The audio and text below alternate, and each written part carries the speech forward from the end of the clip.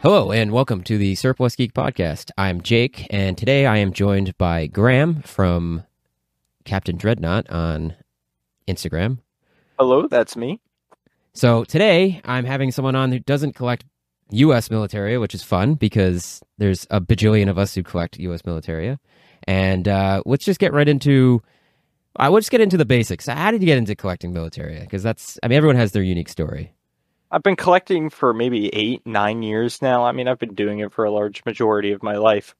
Um, it all started with American civil defense of all things. I always thought the civil defense was the coolest thing in the world, and so my dad one Christmas, he went on eBay because he loved eBay. He was a collector of a different community stuff, and he bought a World War II M1917 Air Raid Warden with handbook. And ever since, I fell in love with helmets, and I especially fell in love with uniforms, and that's where I am. Interesting, yeah. It's kind of actually it's weird because it's a little bit similar for me in the sense that my first items were my dad's service, his uniforms and his dress uniforms and stuff. So a little bit different, but same kind of thing. Although I will say I've been into the military stuff since I was like 3, so something's wrong with me. I've always loved military stuff. It's like my dad he was never a collector of militaria per se, but he was always into ships and stuff because his dad was in the Navy and his dad. So I grew up going on all sorts of U.S. Navy warship museums and stuff. I was a big ship nerd my entire life. Still am. Yeah, I can understand that. I like to take a John on over to Battleship Cove once in a while, but I love Battleship Cove. Yeah, Battleship Cove, and then the USS Quincy up in Salem in Quincy, I should say. USS Salem in Quincy. I don't think it's in. It might not be in Quincy anymore, but I have many ships I love, but nothing hits the same like the USS New Jersey and the USS Olympia. Those are my two favorite in Pennsylvania. So, well, one's in New Jersey, one's in Pennsylvania. Fair enough. I would say, though, I didn't get a chance to go to it, but USS Missouri would be something that I would like to. Oh, that would just be amazing to stand in the footsteps of like the surrenderers and all that stuff. That would be amazing. Yeah, I went to Hawaii for a trip, and unfortunately, we ran out of time to go to the USS Missouri. I went to the airfield, and we went through. They have all the aircraft from through years. That was just awesome. Aviation Museum. Yeah. I want to go there. Oh, dude, it's worth it. It's amazing. I got so much like 360 like video of it and stuff, and just Was Swamp Ghost there when you went? Yep. Yeah, I was just gonna say that. Yeah, dude, that was a good site. Yeah, I recommend that for anyone that can go to Hawaii. But I got lucky. It was a family trip, and it was just all luck. But you gotta enjoy yourself. Normally, when I'm traveling, my mom makes a way for us going to a museum. That's always the tradition of our family. Nice. So, all right. So all right. So, why Scandinavian? We gotta just jump right into the elephant in the room. Oh boy, this is a weird answer. I actually don't know why. And I have to explain why I don't know, because it's just something. I've collected many things, right? I started off civil defense, then I started collecting there was a point most of my collecting, I was an interwar helmet collector, and then suddenly I picked up one of these and a Swedish M59 uniform, and I fell in love with it. And I was collecting in other communities at that point, but nothing truly felt as personal to me as just Scandinavian militaria. And the second part of that would ultimately be the people I've met in the community. Some of my best friends in my life right now are, people I just met on Reddit, the Swedish collectors and Danish collectors who I met through other collectors. I would say there's 3 major people I have to say influenced the mess of a collector now of Scandinavian militaria. I'd probably say my good friend Svante, who is younger than me, but he really he was a younger Swedish collector, and he started showing me the ropes and stuff. And ultimately, now we're 2 peas in a pod with the collecting thing. He was probably the biggest one. My friend Hampus, who He's now one of my major sourcers of stuff because most of my stuff in my collection comes through directly from Scandinavia or in particular Sweden because that's mostly where I buy from. And he sources stuff for me. He's a good friend of mine too. And I have a third person who is I don't know if I want to say his actual name, but he goes by Military Collector on Instagram. And he's the one who really got me to buy my first item that I truly made me realize that's what I want to do is Scandinavian collecting, which is my M1886 uniform. And previously I had been collecting, but that was a big moment. That was the turning point. That's what That's when I realized I don't want to collect East German stuff anymore. I want to collect Scandinavian. Fair enough. I mean, I will say I think it's pretty cool because as someone that's in the United States, it's not like I'm gonna. It's not you bring something to the table that not a lot of people do. You make you give an opportunity for us to learn about something that we don't really get an opportunity to. So, and Scandinavia is a bit too long of a drive away from the United States, so it brings a little bit of something closer to a place that's so far away. That is very true. No, and I love every second of it. I mean, I'm always happy, even for the most common of things and for the least common of things. Yeah, I know, and I think it's important because there's plenty of people who collect German stuff, plenty of people who collect American, British, Russian. You need someone who's going to collect, and it helps that you're an American collecting this stuff because you create there's a gap there, and you bridge that gap, because. I think I've met one other truly Scandinavian collector within the entire community based in the United States. I mean, I think I've met I've met 2 or 3 from within the United Kingdom and one from Ireland who is retired. But I mean, for the most part, the entire community is mostly centralized within the region it's from. I mean, most Swedish collectors are from Sweden. Most Norwegian collectors are from Norway. Most Danish collectors are from Denmark. I mean, it's very rare you see it outsourced beyond that. So would you say that you have one of the largest collections of, at least in the United States? I've said that before, and I don't know how to prove it because, I mean, for all we know, there's that old guy Rick down the street from me who has everything I could have ever dreamed of. But he's got a garage that's just filled to the ceiling full of stuff, and you're like, what? I have to burn his house down. Yeah. But no, jokes aside, I would say it's realistic. I might be the largest Scandinavian collector within North America, to be honest. I mean, I don't know anyone else online on forums or anyone who, I mean, does mostly Scandinavian or completely who has the same amount. That's pretty cool. I'm not gonna lie. That's something to. It's a flex in itself. Yeah, I try and stay humble.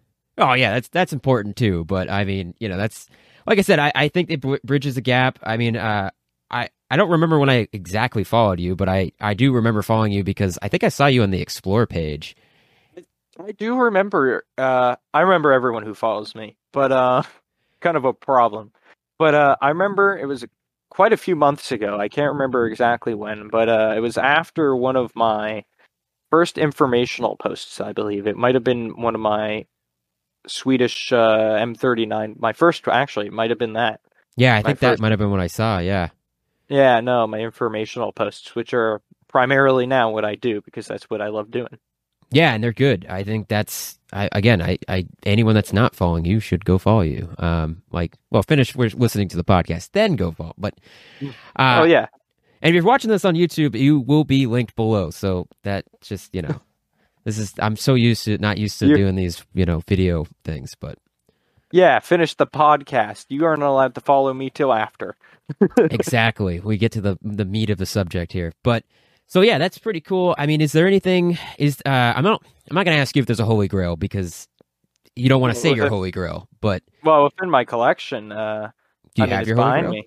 Oh, it's this guy right here. This is I'm sorry, Swedes. I'm about to slander the name, but that is Joachim Ackerman. I'm sorry, I'm going to slander that general's uniform. It was tailored for him while he's a colonel in 1915 of Vasterland Regiment.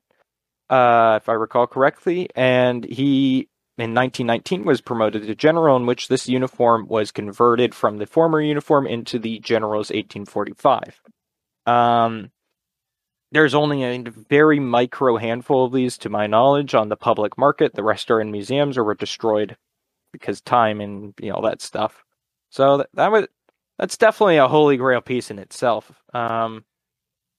Do have a piece recently though I got, and which I'm very proud of, which I have to advertise. I would say my M10 Tricorner, which was the primary headwear of World War One for Sweden for the M10 uniform. Wow, a tricorner. That's interesting. Yeah, it was to put it lightly, it was kind of like a piece of nationalistic propaganda basing back to the Carlin War, but that's a whole history in itself. That's pretty interesting, though. That's an interesting choice too. A tricorner. I wouldn't have guessed that. Yeah, it's got its weird quirks, but it's very cool. I'm making a post on it soon, so I look forward to that because I like tricorner hats. I think they're pretty cool. Hey, who doesn't want to be a pirate? Exactly. That's pretty cool, though. I'm glad that you got something that you considered. I think most collectors have that holy grail where they, got it out. Yeah, they want to get it. And I mean, I'm not going to lie. I've actually, oddly enough, since I first talked about a Holy Grail, I've actually kind of stepped away from having a Holy Grail. It's weird. I don't. Well, we got to get you one of those soon.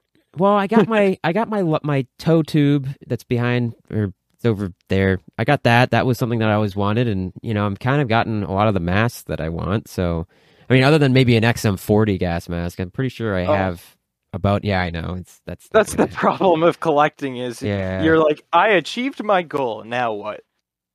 No, like I've done that with helmets, right? Like I've gotten all the Swedish helmets I can get, including 2 prototypes. I mean, I have those on the way, and like now I'm just like, well, I can't collect any more helmets. Now what? So now I'm collecting more, all the uniforms, and now I'm almost done with that. So now I'm like, I have to collect something else. You got it. Yeah. Move on to. Well, I mean, you got. I mean, I would assume you got bayonets, right? You got web gear. That's true. I have a few bayonets, but I don't have all of them. And obviously, I don't have all of everything. But So that's something to think about and stuff. And then eventually, maybe I don't know about surplus rifles. Is that? I want to get into this because people always ask me, why don't you have rifles? Well, for starters, I don't really feel the need to have a rifle, especially with Connecticut gun laws, which I'm from Connecticut in the United States. It's admittedly a hassle to get anything. So I'd rather not go through the hassle. And secondly, I admit, I feel like there's way more to the history of a uniform than a rifle, right? Because although the purpose of a soldier is to kill, right?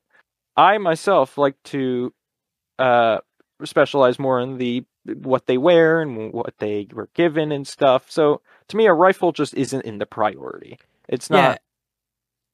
I can understand that, and it's funny because I'm in the same boat where if I'm going to do an impression or something like that or a kit, I'm going to use airsoft because I do the same. I live in Massachusetts, just above you, and gun laws aren't exactly friendly here either, which is, I guess, okay, but. So I don't want to go through the hassle either. And not only that, because I live in a neighborhood, I like the idea of being able to have the gun. Like, I don't have to worry about having a real gun in my hands. I just have a prop. Yeah, that's a fair point. If you're in a suburban neighborhood, it just becomes this whole different ballgame. I've never thought of that. Yeah, and not that I'm not. I know my weapon safety and stuff. Again, I served in the military, but like, it's that extra level where I'm like, it's a prop, so I'm going to use airsoft. Oh yeah. Or use a Den-X replica or something like that. But the problem is with Swedish militaria and Scandinavian militaria. I mostly do Swedish collecting, but I dabble in everything else if you can't tell. But the problem is none of the rifles used are like they make repros or airsoft stuff. Like a Krag, I couldn't get a repro Krag, and I can't get a repro M45 Capist and all that stuff. So I'm kind of stuck without a repro. Yeah. That's the issue with having a more narrowed something that has less attention drawn to it because if you're picking the United States, there's airsoft guns for everything. I mean, absolutely. Yeah, like you can get everything almost. It might not always be the most correct, but I mean, here's the second thing. I always make a joke out of it too, because on all my older photo shoot posts, which I've now archived temporarily, I used to make a joke that the soldier, quote unquote, in the photo always lost their rifle. But I would also always make a joke about, you know, oh, it's Sweden, so it's neutral, so they don't have rifles. It was a fun thing to play around with. I mean, I have my fun not having a gun. Would I want a gun? Maybe in the future, but like I don't feel the need for one. It's not in my interest. It's also another expense, so it takes away from. You can't buy something else if you're buying this. That's something that's I think people don't think about. Oh yeah, no, absolutely. It would sacrifice like anything I want for a little while. I mean, Yeah, yeah. So and yeah, so yeah, totally. That's totally fair. But uh, do you have a cap on? Are you going to go into the modern era for Scandinavian military? Are you going to stop at a certain point, or? um, I do primarily 20th century Scandinavia, so I actually tend to call 1899 to 1999, so you got that 100-year gap. That being said, I do own some modern things. I own an M87 dress uniform overcoat, which is produced in 2002. That's probably the newest thing in my collect. I do have a Royal Guards boat cap, which is they call them in Sweden, but side cap, all that stuff. It's the same stuff, garrison cap, uh, which was made, I believe, in 2009. So that's my newest thing. That being said, I do have a uniform M90, which is the current uniform of the Swedish military until 2023. So that's kind of my cap. Is I like to stop at 1999, but I'm not stopping myself from collecting it. Fair enough. Fair enough. That makes sense. They're replacing it in 2023. Yeah, no, it's a uniform M23, which is ironically there's a second uniform, which is my favorite uniform of all time in Sweden is the M23 1923. So 100-year gap between the two. No, M90's been in use since 1989, so it's about due for a change. Are they maintaining the same camouflage, or are they updating that? Same exact, from what we know, same exact camouflage. They're just throwing the 3 crowns on random spots of the camo. Okay. Well, yeah. I don't know how to feel about it, but I think it's going to be done around. It's on actually the Nordic. I'm going to get this wrong, so apologies to any of the people who specialize in modern uniforms. It's called the Nordic Combat Uniform. Both Denmark, Norway, and Sweden have all, and Finland, I believe, too, have all agreed to make this joint combat uniform, but they're all going to print their own camos on it. Yeah, that's interesting. Yeah, so like if someone in Finland receives the same cut of parka as somebody within Denmark. I think it's a pretty good idea, but it's ultimately the idea is to have a similar looking uniform, which is cheaper to produce. Yeah, I can understand from the manufacturing standpoint, although it's a little weird that like every nation's going to have their own camo, so it's like you don't really save that much. Imagine like an M81, right, but with DPM on it, and then French, like what did they use? The M81 French, which is a bit different with the American M81, right? Yeah, imagine all being the same cut with different camos. It would be very weird. Gotta be careful making comparisons between French and American woodland. People will lose their minds. Oh no! I know French collectors love their French woodlands. So I do too. So yeah, it is nice. Their desert's nice too, but. Oh yeah, me and my friend were talking about the French Foreign Legion's kepis and the M80, whatever their name is. Apologies for their camo, and it looks so nice. The mix of the two. Yeah, it is actually pretty awesome. Yeah. No, Sweden used M90 Geo. Like it's the name of the tunic is M90. The camo is called Geo Okay, it's by trillions of different names. It's officially called FOA pattern for the aircraft it was originally on in the 70s. The developmental agency that developed it is called the FOA, or the I have a sign on my wall which says what it's called. I can't remember off the top of my head. Like the Scientific Swedish Defense Institute and Developmental Agency.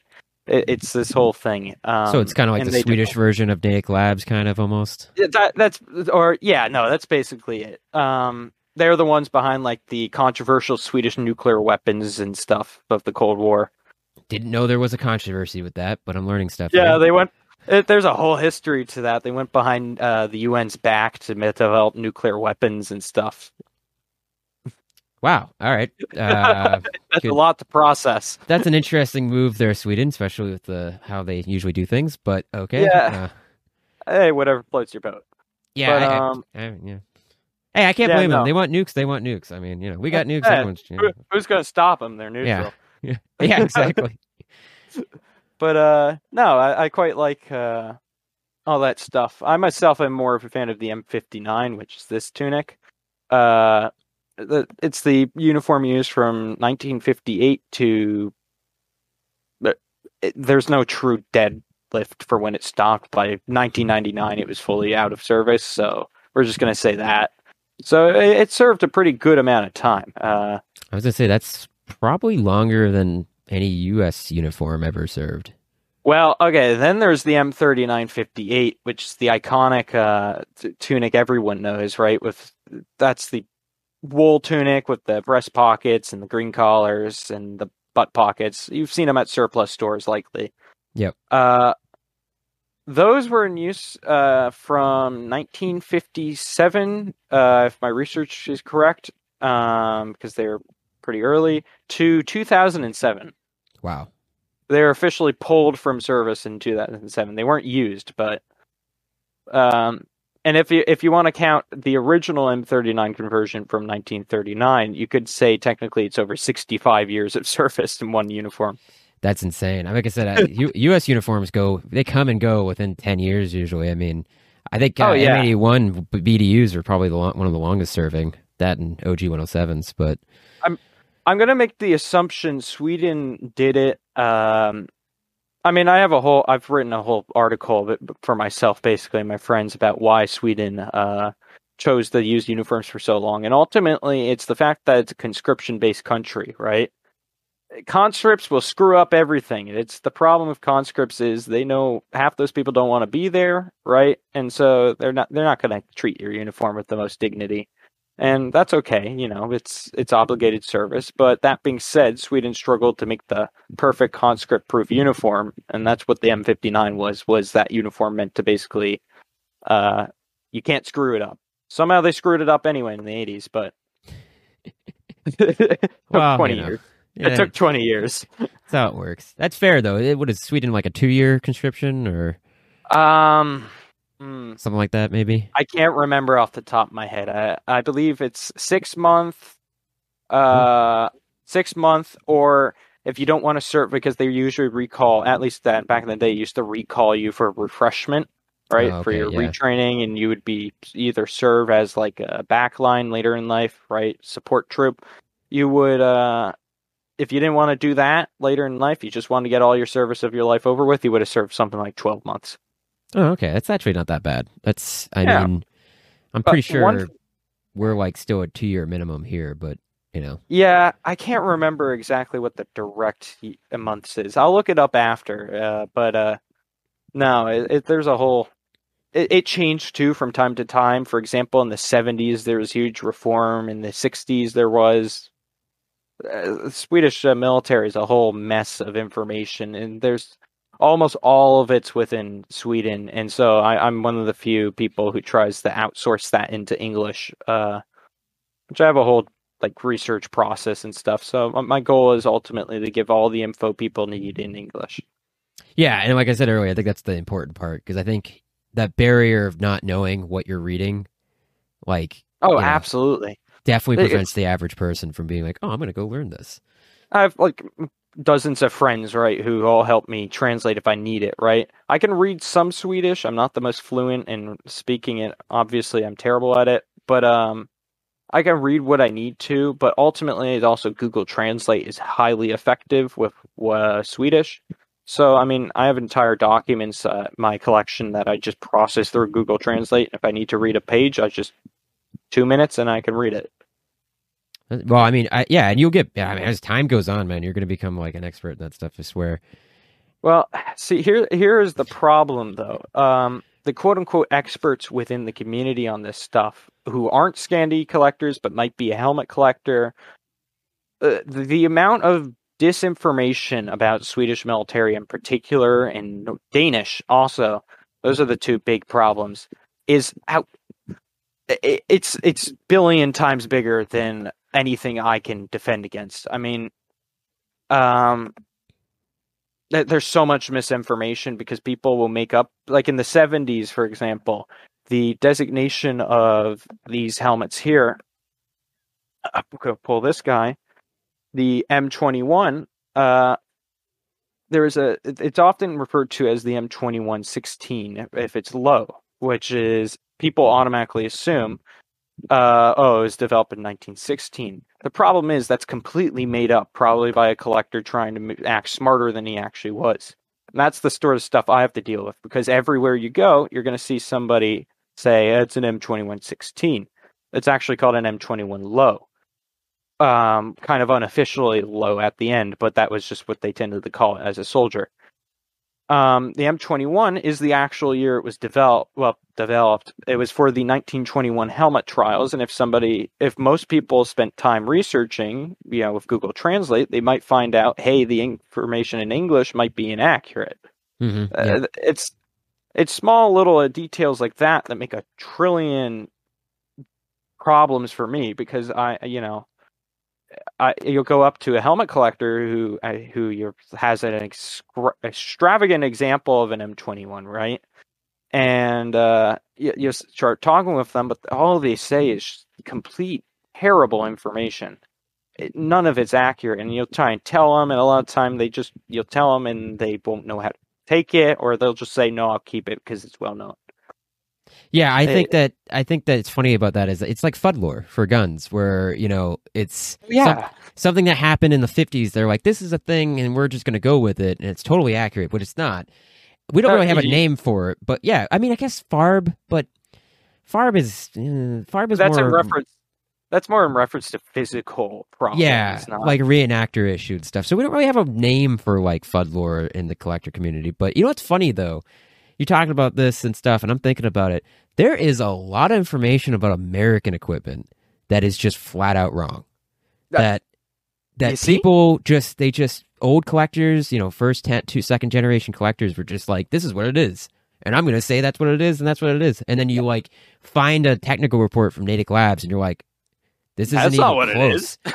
Yeah, it's crazy because there's just when I was doing my little Alice video thing that I did for a concept and stuff, and I'm like trying to condense 60 seconds of information down in 60 seconds and stuff, and I'm reading all these technical reports and stuff. It's crazy how some things are not as simple as you think it would be. Like in just that era and stuff where people just make assumptions where they're just like, oh, this is just how this happens, so I'm just going to assume and then put that information out there, and it's like, whoa, wait a minute. Let's see. Again, I have to specify, right? The 1916 and 1918 are completely made up. There's no history to that. If anyone did the research, they would know the 1921 helmet trials was when they were developed for, maybe a little bit before, but no, definitely not then, because Sweden was developing a completely different helmet in 1916. I mean, it's a little information like that, which causes a big problem, right? Because these are some of the most common helmets, right? Everyone has seen an M21 for sale, but they're always referred to as the wrong thing, not the right thing. It's frustrating, Yeah, I know. I feel that. It's just like the French ARF A or whatever. People always refer to them as Polish MP5s, even though they're not.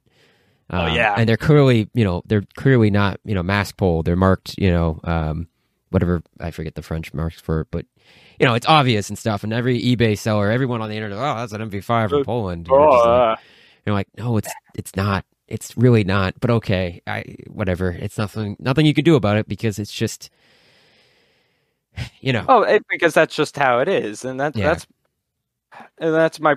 It's the one thing I always tell people. There's two kinds of research. Well, there's two kinds of people within the community. There's regurgitators and there's researchers. what's so special about both of them? Well, there's a need for both of them, and everyone's a bit of both, right? Maybe I'm 40% and 60, maybe you're 90 and 10, right? A regurgitator is somebody who will take information they find, like they don't find themselves, but have been told, have maybe seen on a video, and they'll tell it to somebody else, right? That's important because that's how information spreads. And there's researchers. There's people who find information. There's people who scroll through archives. There's people who buy a booklet. Yeah, the booklet might be well documented, right? But it's still a piece of research, right? Because you're now looking at it. That's a researcher. I find a great problem, especially within the Scandinavian community and outside of it, people who buy things from, Swedish helmets, for example. Almost everyone seems to be a regurgitator except for the respective members of the community who are researchers. I feel like that's in every community, and it feels like the entire Militaria community has ended up becoming more regurgitators than researchers, even to the point that I'm pretty sure that's why Wereaboos exist. I mean, there are people who rely so much on a game of telephone, right? Eventually that game becomes, this guy did this. Eventually it says, this guy didn't do that. Yeah. Because you have that whole leeway. And that's, I think, what happened with the M21, actually. That's fair, and clean Fairmac is a myth. So, I just every time someone brings that up, they're like, Fairmac. No, that's not how that Rommel works. didn't do anything. Yeah, exactly. No, and it's funny. I totally agree with you. I think that there's definitely and you're right. It's not like you're only this or that. You're kind of a percentage. I mean, I think of Ian from Forgotten Weapons, where he's absolutely. He's like that perfect mix because he does the research, but he's also kind of taking information from other people and presenting it in a way. He's that dual. Yeah, I would say I'm about 55-45, right? I do a little bit more regurgitating, but I also do my fair share of research. That's ultimately where you want to be, is in that comfortable, almost mixed level. Not everyone wants. Let's see, the problem is, we can get into this portion, the Militaria community, which is something we wanted to talk about. Yeah, warning to people, this is going to be maybe controversial to some people, but I think viewer discretion is advised. Yeah. There's a lot of problems within the Militaria community, and one of the biggest problems is that competitive nature of it.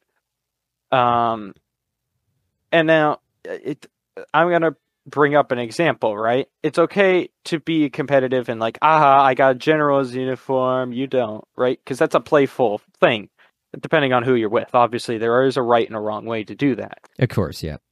But that's kind of the fun of collecting, is sometimes you can have your fun with, saying I got this rare uniform and you got that one. But ultimately the problem is, and this is where I was going to say, you get people who just treat the community like some sort of competition, like, oh, my community is better than yours. And yet a lot of those people, they themselves treat it more like a sport than something that is history. I mean, the best way, I put it on my story a while back. I was really ticked off because some people I'll get into.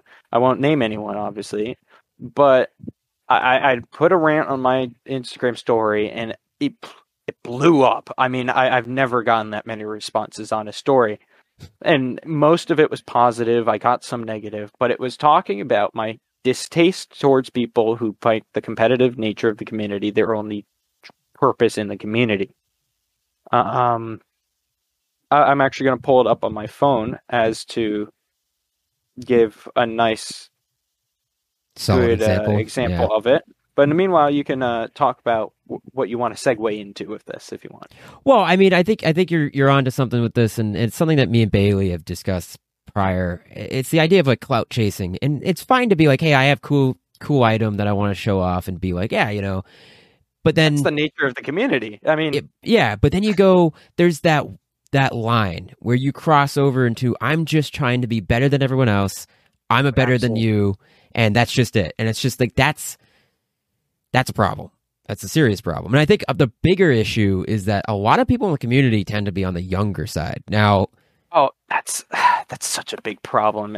yeah, It's not because they're young, but it's because there's a difference in culture between older collectors and younger. exactly. Yeah. And it's maturity a little bit and stuff. I mean, I'm not saying I'm Mr. Mature, but I'm 28, so I'm a little bit on the older side. And, I did my service and stuff, so I'm a little bit more, I don't really, yeah, exactly, grounded. I don't really care. If you have something cool, awesome. I want to see it. I don't really care if you think you're cooler than me because I don't know. I'm an adult. I'm living in my house. Like it's just you're living your life. Exactly. And that was the community has seemed to treat it less like history, preservation, and care, and we're here to preserve stuff like this, right? And more as, wow, look, German helmet number 4,585,000. Look at this. This one has nice decals. I'm cooler than you because my decals are this. It's, and then you'll get that. This is what I really wanted to say are the people who just absolutely rip apart other communities because the personal problems. And again, we're all guilty of it. That's what I said on my thing, right? We all hate our certain communities within the community, but we're referring to the people who just, it's a sport to them, right? It's all negativity. Yeah. I'm going to bring up the Third Reich community, which was my huge problem for this rant. Oh, here it goes. This is what I refer to as the EU Sweden thing, because again, I'm not somebody who particularly cares if you like my stuff or not, right? I mean, it's history. I love preserving it. I love teaching it, right? That's what I like to do. Do you like my M39? No? Okay, that's your taste. That's what you enjoy, right? But then you'll get the people who say, ew, Swedish stuff, so boring. Why would you collect that? Like, oh, it's garbage anyway because it's so common and it's not worth. But this one pissed me off. That's what caused the rant. It's not worth much anyway, so therefore it's not, like, worth keeping. Like, it's the monetary thing that pissed me off. Because especially within the Third Reich community, a lot of people will pay ridiculous amounts for stuff. That means absolutely nothing in the historical scale of what that price is. I mean, the one thing I always teach people is there's a difference between historical value and monetary value. Those do not combine. You can pay. I barely paid anything for the general's uniform behind me, and yet it's still monumentally historically important. Meanwhile, I paid a lot for that tricorner, right? And that's less historical important comparison. And that's the problem, right? Because you get a lot of Third Reich collectors will try and compare, my German tunic fought in Stalingrad. No, it probably sat in a warehouse, but it fought in Stalingrad. Yeah, probably. And your Swedish tunic, well, it's Swedish, and Sweden didn't do anything, so you're Sweden boring. It's that competitive nature of it that's just so toxic. Because, like, guys, we're all here to preserve and love history. Like, my passion is this. Yep. Like, I'm sorry, I don't really. It's not a competitive thing. Like, I get it; it's human nature to be competitive, but like. Well, you're not better. The thing I would say too is if you're like mad at you for collecting, if they're mad at you for collecting Sweden, right? Swedish militaria, that means you're not collecting Third Reich stuff, which means that you're one less person to compete against them. They should be happy about that. Yeah, I don't want to buy your Stahlhelms. Exactly, you're one less person competing in the market. I got to specify here. I got to clarify this. I have nothing against a lot of Third Reich collectors, right? Of course, yeah. I've met plenty. I have friends who do it. I have problems, though, with the community and how many people in it are the problem. And that's why I'm bringing up this example, because it happens in the Soviet, how it happens in the Swedish community, right? It happens in the American community. But my particular experiences happens mostly with Third Reich collectors. And again, we're now let's move on from the monetary thing and let's talk about the ethical part. The most common problem and most common thing I see are people who convert M3958 tunics, again, the cheap surplus tunics you can buy at any store, into Wehrmacht uniforms. Like, and often their excuse will be, it's garbage, right? Because it's cheap, it's surplus, it's not worth anything, you know. Yeah, of course. And yet, that is the most common problem I encounter with Swedish militaria, is the fact that so many people will just look at it monetarily rather than, wow, that's actually a piece of history. Maybe I shouldn't shred it apart or shoot the helmet. I had a guy the other week. He was asking me, like he DM'd me, where I could get, an M37 Mod 3, the Cold War Swedish helmet, cheap, because they're notoriously cheap helmets and they're common. And I asked him, hey, why do you want it? And I was being really kind, and I was really excited to help the guy because I like helping people. That's one of my favorite things to do. And then one other guy DM me saying, yeah, he's going to shoot me. He's going to shoot it. And I've never felt so offended in my life, because I'm somebody who personally believes that in preservation of history, even if it's common, I'm also somebody who believes just because you don't like it doesn't make it garbage. So you just you don't get to destroy it because you don't like it. Yeah, it's fair. And, it's funny. I'll highlight this so people who collect American military can understand. A good example of this is either Alice Rucks or sealed M9 gas masks and tins, where people are like, well, there's a million of these M9s and tins. I should just open mine, even though there's a million that are probably that are opened that you can just get that are in perfect condition. And there's only a finite number of these tins. They're eventually going to not exist. That is always my primary point. Just one more. Like, think of it like a drug, right? Yeah, exactly. Just one more. It won't hurt me. Eventually, that million will turn to 5. Yeah, and then they're worth something. Like, here's the thing I always bring to Third Reich collectors who bring up the M3958 conversion thing. Why is there so little Stahlhelms compared to the post-war market? Wow, it's almost like people shot them because they were common, or they would melt them down into bowls because they were so common. Yeah, true. They're still common, right? But there's less of them than there was in the post-war. Why is that? Because they got destroyed by that mentality.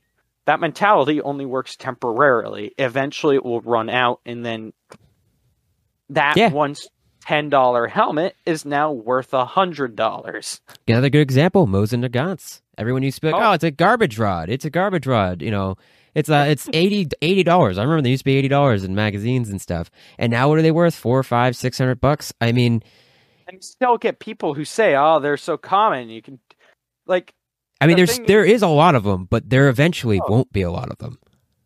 Again, I agree. Like, yeah, there will always be common. I don't think they're ever going to be uncommon, but there will be less of them. Yeah. I mean, like, the Mosin is a great example, actually, because that is an item.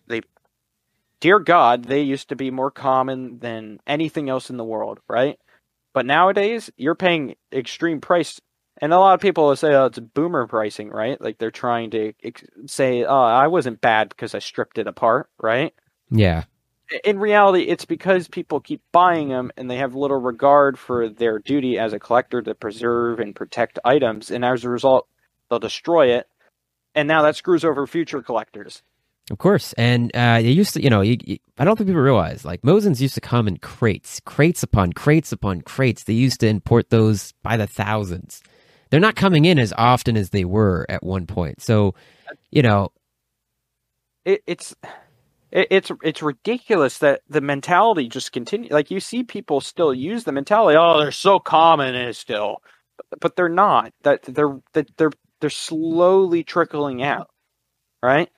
I'm going to bring up an example I very much get frustrated by. And look, I admit here now, I'm not the biggest Stahlhelm fan, right? But I like certain countries, right? They're going to bring up the Finnish M55 Stahlhelm, right?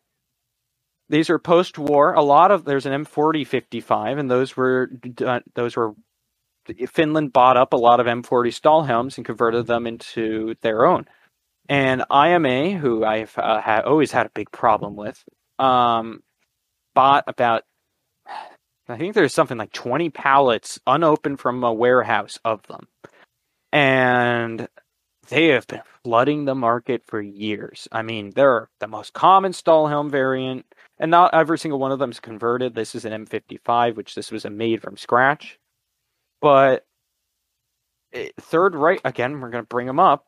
The Third Reich collectors have notoriously bought them up, and they're even marketed on IMA as German helmet World War II, because reenactors will buy them, strip them of their paint, and then turn them into, Wehrmacht or SS helmets.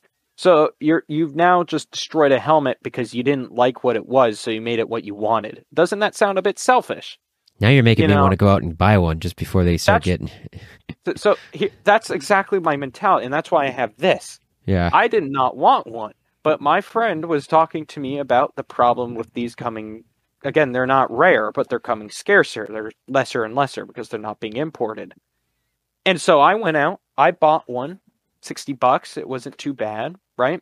But now I can at least feel that I at least own one piece of that history that's preserved within my collection. That's why I'm here. That's why I have all this. Yeah, I like all of it.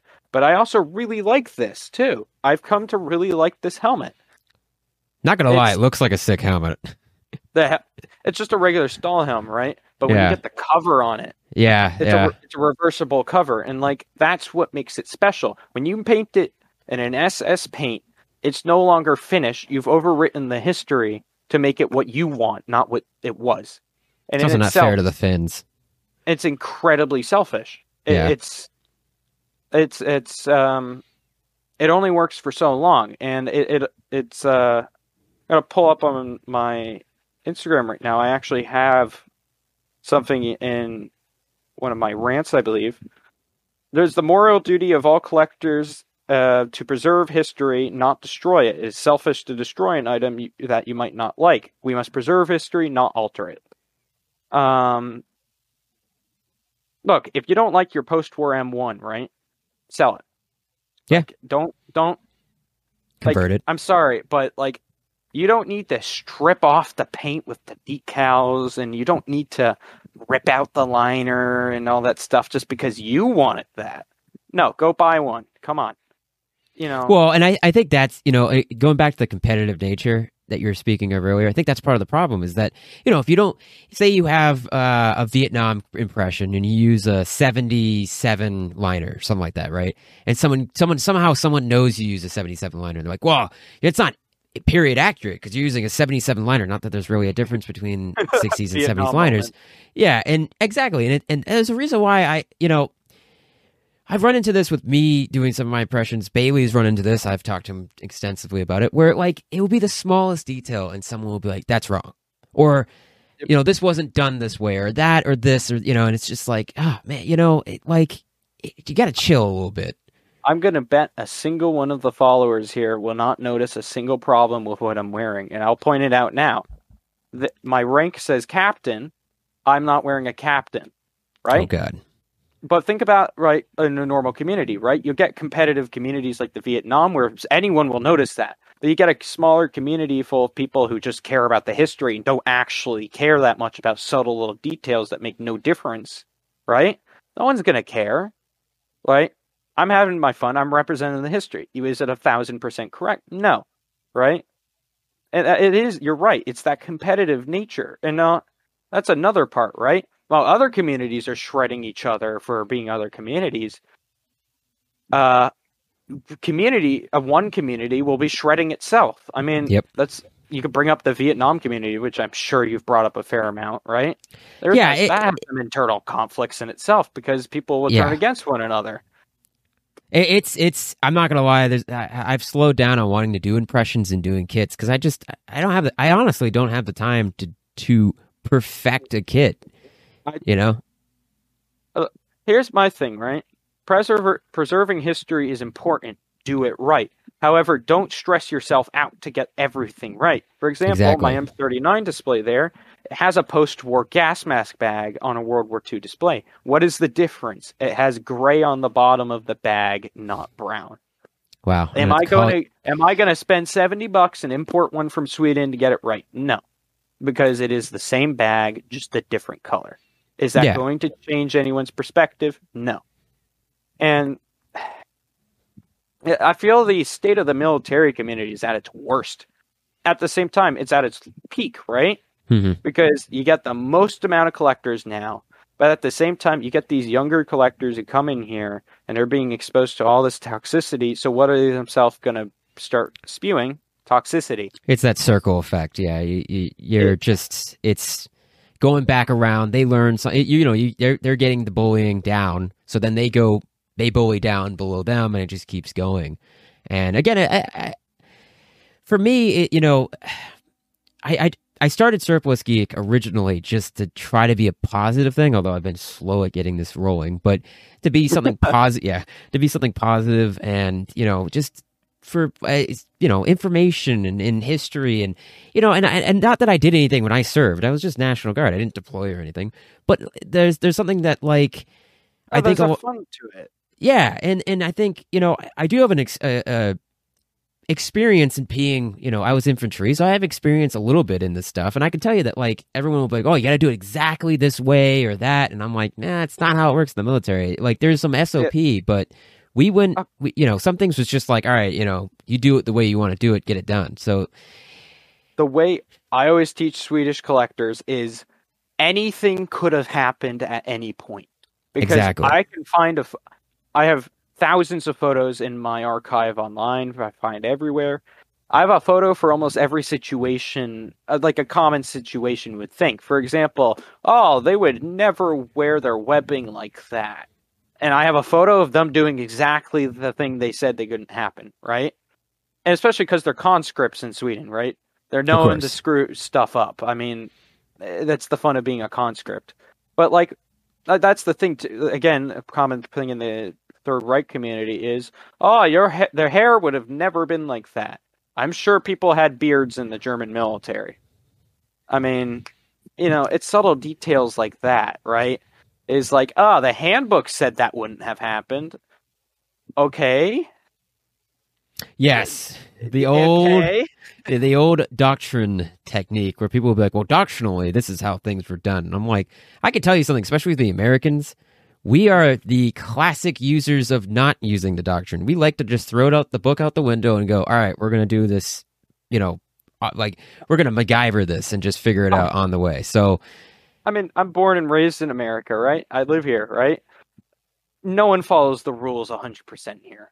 No. I mean, when you're driving on when you're driving on the road that says 25, you're going 29. I mean, that was, it's kind of the thing. And again, the thing is, right, there might be some things that might not be accurate. For example, right, if I put, I don't know, an M3958 tunic, we're going to bring it up because I keep bringing it up, and Stahlhelm together, right? That wouldn't have happened, But if you say, oh, this, I'm going to put M3958 with an M21 helmet, that's accurate.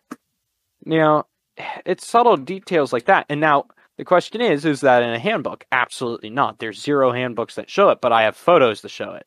And I have experience to show that because I met people who have been in service with said things. So, yeah, and handbooks are not from someone who's had to fill out. I forget what they're called with the form, but there's a form you have to fill out when you do basic maintenance on anything from a gas mask, your rifle to night vision. I can't think of the form name, but when you fill it out, you got to use a TM, training manual, technical manual to do it and stuff. I can tell you that not everything's in those manuals. A good example is Alice webbing. There's an Alice training pack came out in '78. Because that one, bad. Yeah, it's a training pack because they were like, oh, guys in the field don't always need their rucks. So they had the M1961 butt pack with the 56 web gear, and then it gets weird in 1967. I'm not even going to bring it up because it gets very, very strange. It's not 1967 gear is very weird, especially because there's Army and then the U.S. Marine Corps, and it goes in a separate path. But oh yeah, they always have their differences. The training butt pack doesn't show up anywhere. It doesn't show up in the manuals. It's not. There's a 1978. I forget the name of the clothing and equipment manual or whatever it's called, and it's not in there.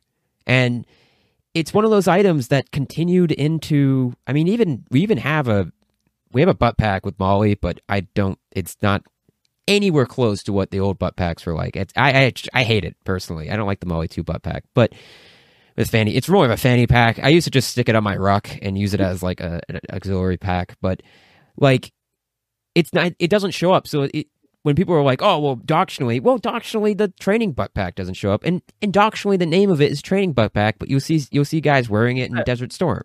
So I mean, guys just make things up as they go along. It's just how it is. And also, you're a soldier. Do you really care what some guy in an office halfway across the world at that point wrote in a book like 20 years ago? Yeah. Like, you got a job to do. You're just going to get the job done. I'm going to bring up Swedish handbooks, which there is a handbook for everything. Why? Because everyone's a conscript, and so now everything needs to be written down so people understand. Love you, conscripts. But we're going to bring up Soldier's Handbook 1 and 2 from 1973. The uniforms in those are so neatly done. It's terrifying, right? Because it's what it would have looked like. In reality, no one had a neat-looking uniform. Everyone's raincoat was off. There is no matching straps. There's even a photo I have somewhere of two guys have different webbing pouches.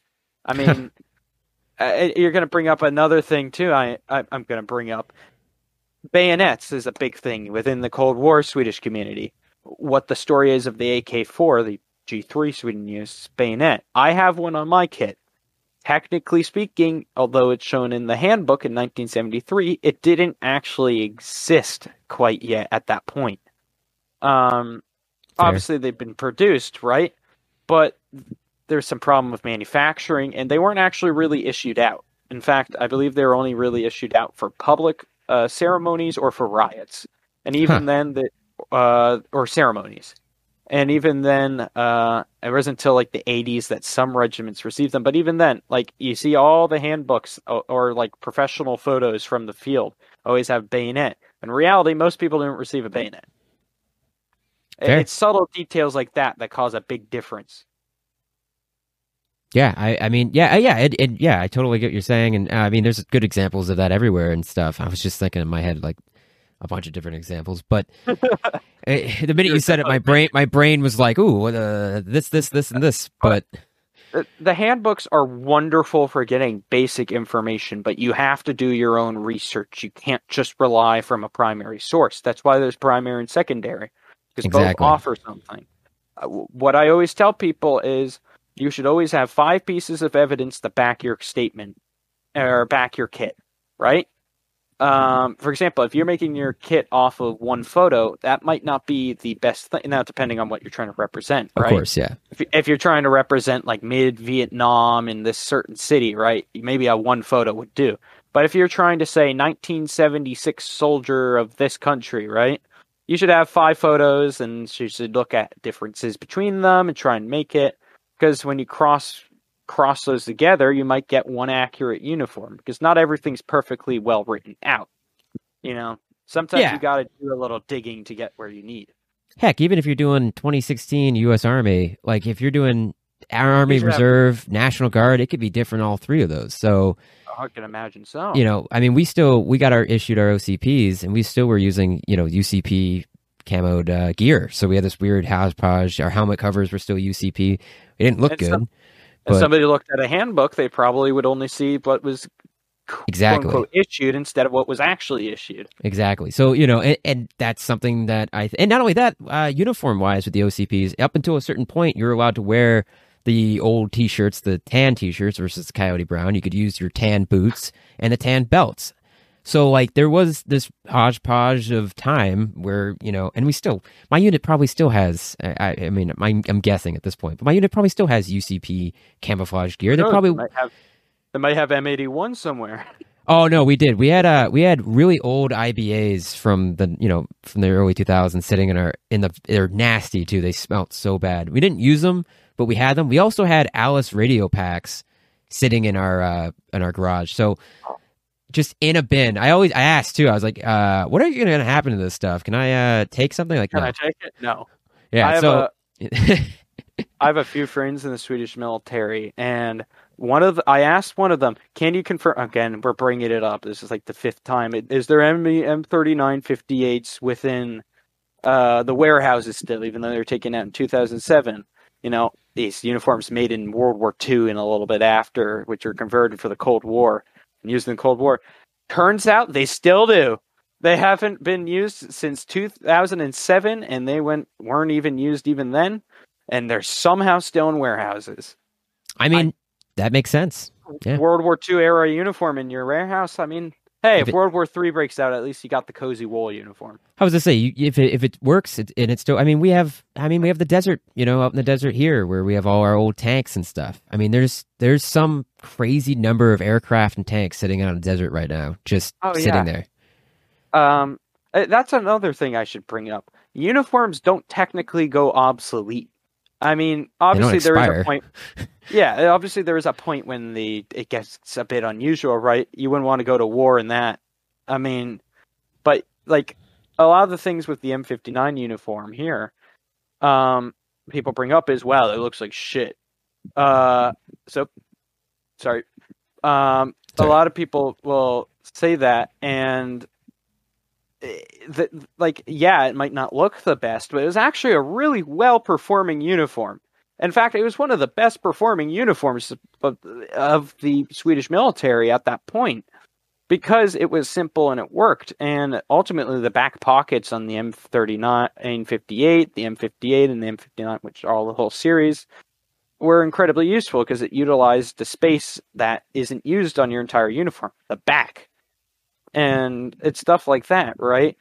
But people will see and look, oh, it looks garbage, and yet they won't understand there's a reason why it was used, because it didn't technically go bad. It worked. I mean, it utilized space well. It was... there's a saying, if it looks stupid and it works, it's not stupid. Yeah. So, I mean, if M81 would still work now. I mean, no one would deny it. I mean, and that's the thing too with uniforms. Obviously, things change, things get updated. New materials come out and stuff. But that doesn't mean that whatever old again, it's like Alice gear. Alice gear is still completely legit now, as anything else. It's just we went to something new. I'm haunted by my Alice gear though, but no, you're right though. Like nothing true. Well, equipment goes obsolete, right? Because I would not want to go to war with my M31, 36 gas mask. Okay, fair enough. Yeah, that's true. But some things won't go. Masks go bad, right? Mm-hmm. But uniforms technically don't, because it's a piece of cloth. Like, yeah, there is a realistic factor to it. And also bear in mind, uniforms are fashion, and uniforms change with time to the fashion of the world, right? That's why we're not wearing Ike uniforms anymore. We're wearing whatever the service dress now. Oh, it's back. No, it's back again. They brought back I'm pretty sure they brought back the Ike jacket for the new. I don't know how to feel about that. The new pinks and greens are like. And I'm jealous that I got out when those came in. I'm a little mad actually, because we brought back the old like World War II style dress uniform. That sounds pretty cool though. I gotta check that out. Yeah, it's sweet. But like, still, like, it's like that's the thing I like to tell collectors. Just because it looks garbage doesn't make it garbage. You can even bring that back to our original controversial point. Just because you think it's garbage doesn't make it garbage. It's one man's trash is another man's gold. I was going to say that. Yep. Exactly. That was embroidered for my dad, back in, I think, 2004 by my aunt. And it says it's not junk, it's a collection, right? Yeah, I like that. That's cool. It was a joke with my dad, because he was a collector of old stuff. And, somebody might walk into my room and see a whole bunch of old dead people uniforms from a different era in a country that means absolutely nothing to the average American here, right? Fair. But another person might walk in here and just see the most amazing, spectacular thing they've ever seen, right? Because you're not going to see this in an average museum, right?